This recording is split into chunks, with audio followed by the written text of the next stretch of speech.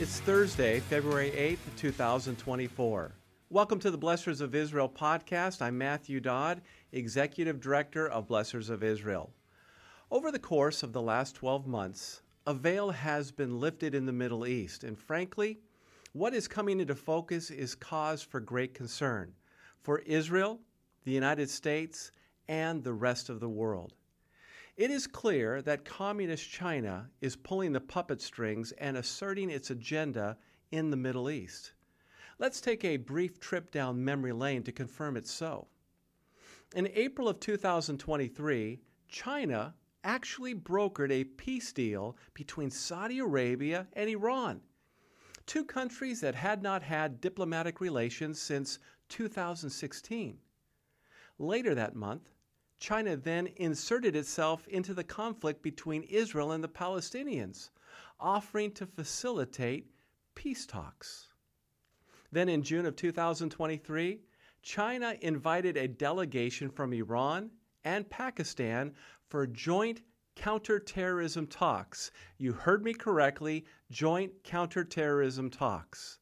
Delegates were optimistic that new initiatives would likely lead to increased peace and stability in the wider Middle East region as well as within the borders of the respective countries.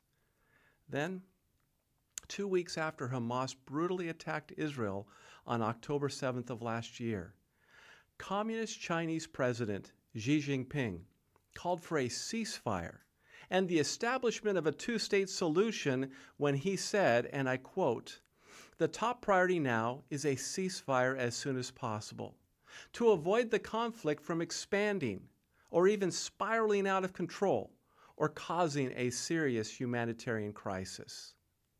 Now, please note, China has refused to condemn Hamas for its attack on October 7th against Israel.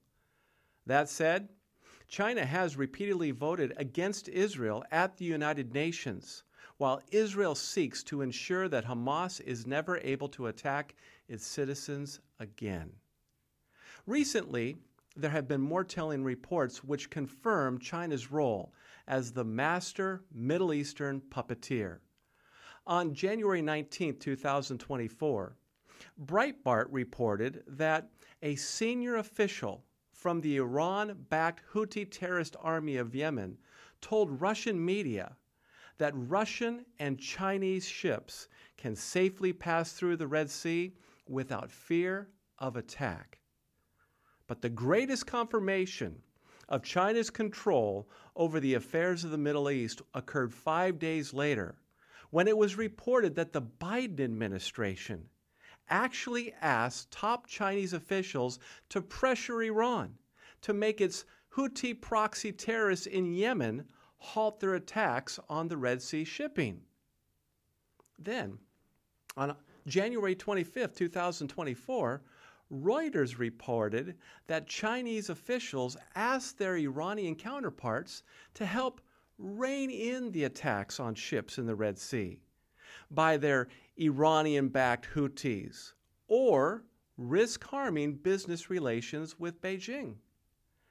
Reuters also reported that, and I quote, "Beijing made it clear it would be very disappointed with Tehran if any vessels linked to China were hit, or the country's interests were affected in any way," close quote.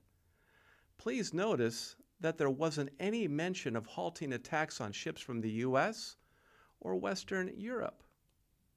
Now, Iran felt the pull from China's puppet strings because Iran needs China, and by the way, China knows it. Earlier this week, it was reported that China's investment in Iran rose from $300 million to $3 billion within the last year. And the increase in the amount of Chinese money circulating in Iran, the world's foremost state sponsor of terrorism, is occurring as Beijing seeks a greater political role in the Middle East through both economic influences and alliances with anti-Israel and anti-American governments.